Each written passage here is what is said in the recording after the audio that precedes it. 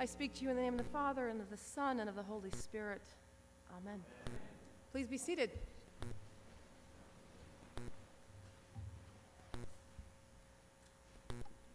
As you can see in your bulletin, I am a visiting preacher for today. My name is Tricia Lyons, and I serve on the staff of Bishop Marianne, and my area to work with all 88 churches is evangelism. An Episcopal evangelist. Sort of like being in the Kansas Navy. It's an odd phrase for some people, but this is my work in our diocese, to help individuals and churches tell the story of what God is doing in your life. The more people I talk to, though, many people say to me, evangelism is not my thing. And I understand what they mean. Remember, evangelism, this is from a Greek word, euangelium. The word together means a good message, like a good messenger. There's not really a word for it. In fact, this is a word that was invented in our scriptures. You can't find this word in other documents of the time. We literally invented the word of good messenger, message. It's a person, it's a promise, it's moving, it's a belief. And it comes into Latin, in the Latin translation, good news. Well, let me just say that a lot of you are doing evangelism all the time, and you're not really aware of it. Very Anglican of you in that way. Not to give yourselves credit, so let me do it for you.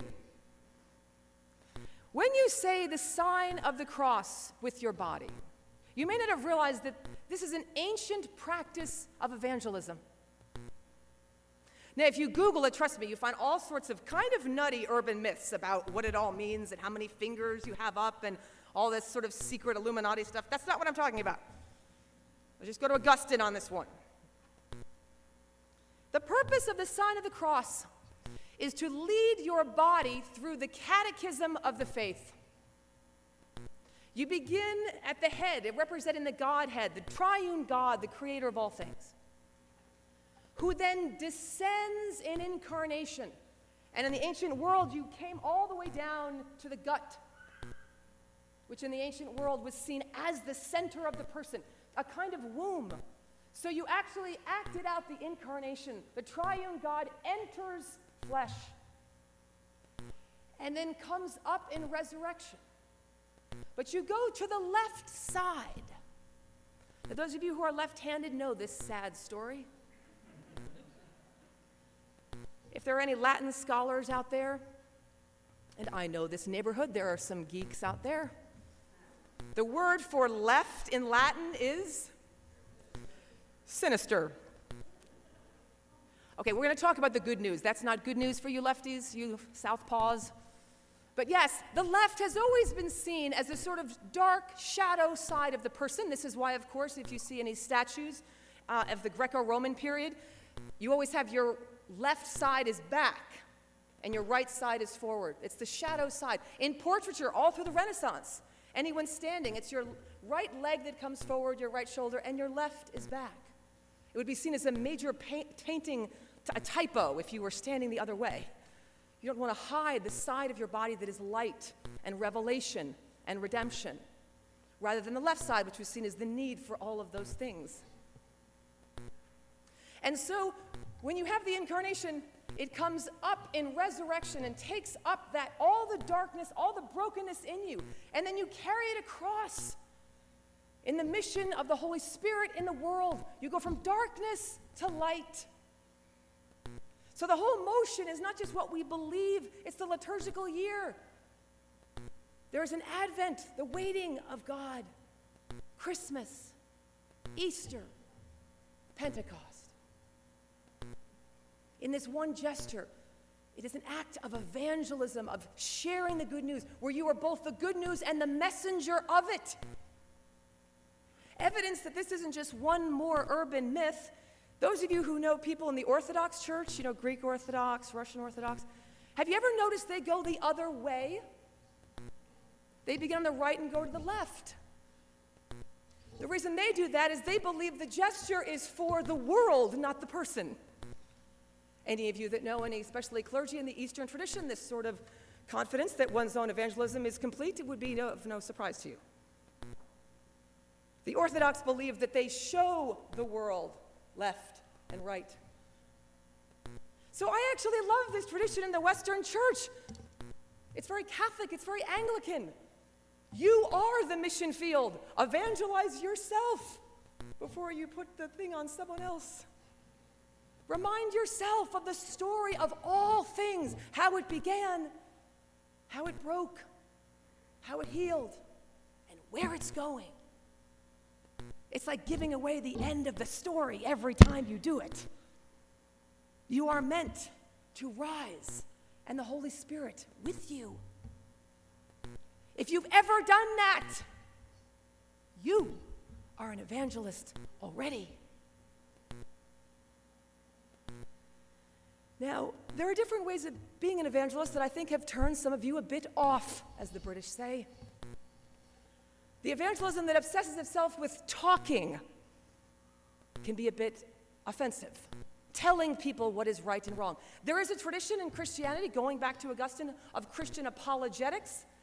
Most recently, someone like a C.S. Lewis, people who actually engage others about the faith, but do remember that's just a version, and it's something you do after you have already rooted yourself in your tradition. My friends, if you simply do this thoughtfully and obey it and believe it, you are already the evangelist in the world I think that you need to be, which is to be someone in whom these things are happening.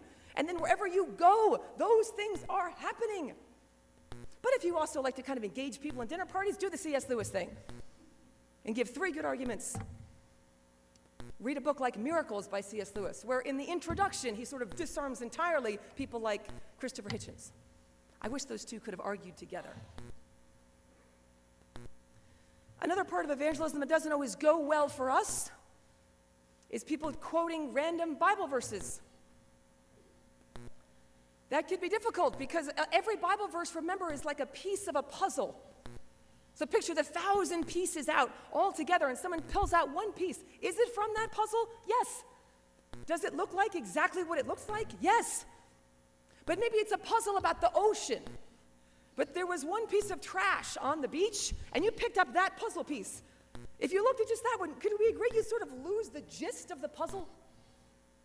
Yes, it's a piece from that picture, but you're not going to get the story from that piece. On the other hand, if you pick up a piece that is mostly blue, it'd be good to make assumptions from that piece.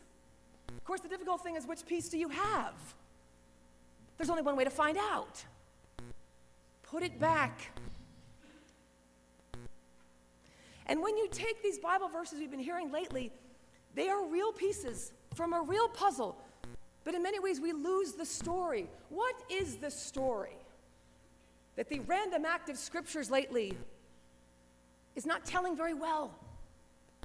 And by the way, I'm not about to tell you what to think or believe about the current storms, the windstorm mentioned in the gospel this morning. I am not here to tell you what to believe about any of that, because that's bad preaching.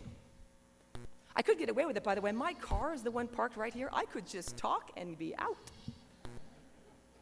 So it's more tempting to go rogue when you're the visiting preacher. But that's bad preaching. A good preacher preaches like Jesus, very, very rarely telling you what to believe, instead reminding you who you are. Every crisis of conscience begins with a crisis of identity.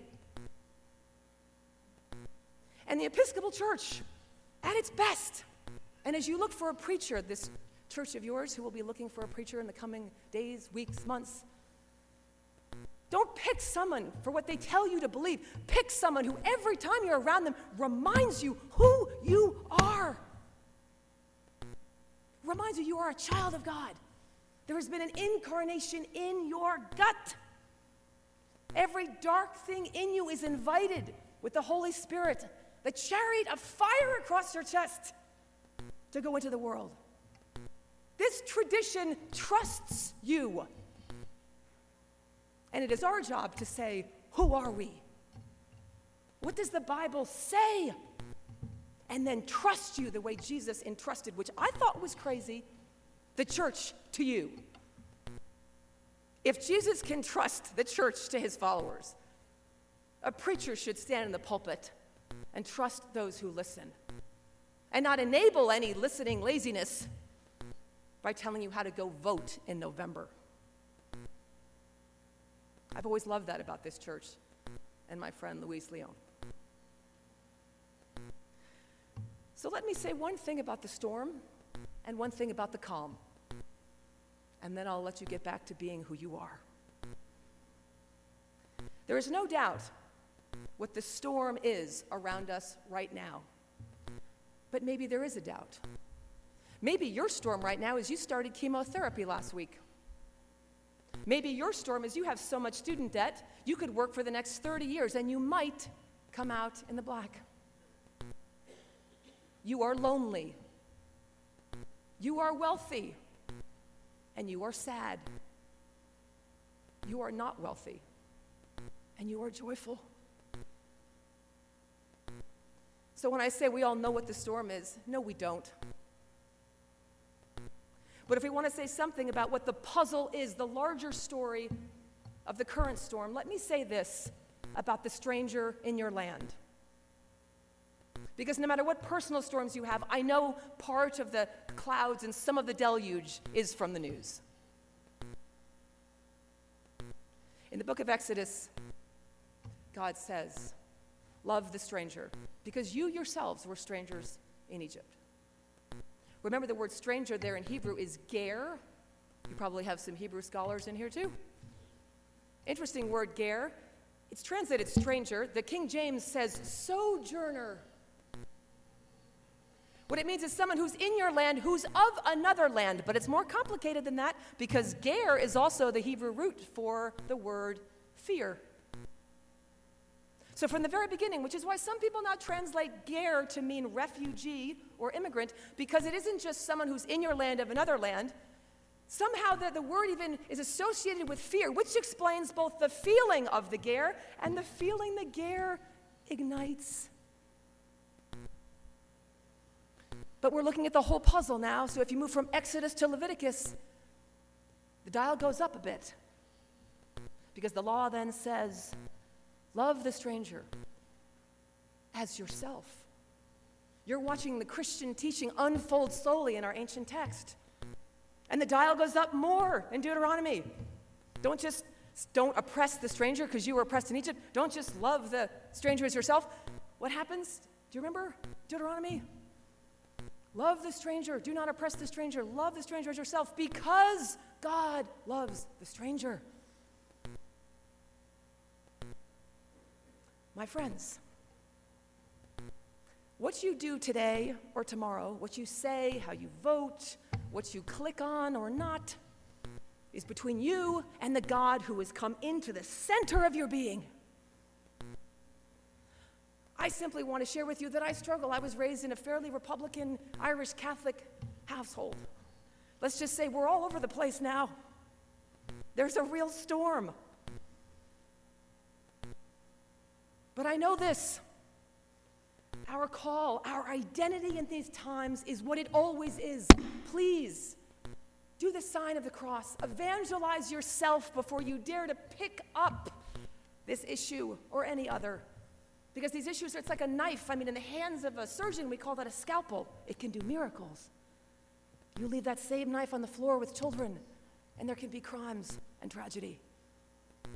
It's all about intention and you entering into your own relationship with God. So please, keep being an evangelist of yourself. Look in the mirror. Do the sign of the cross.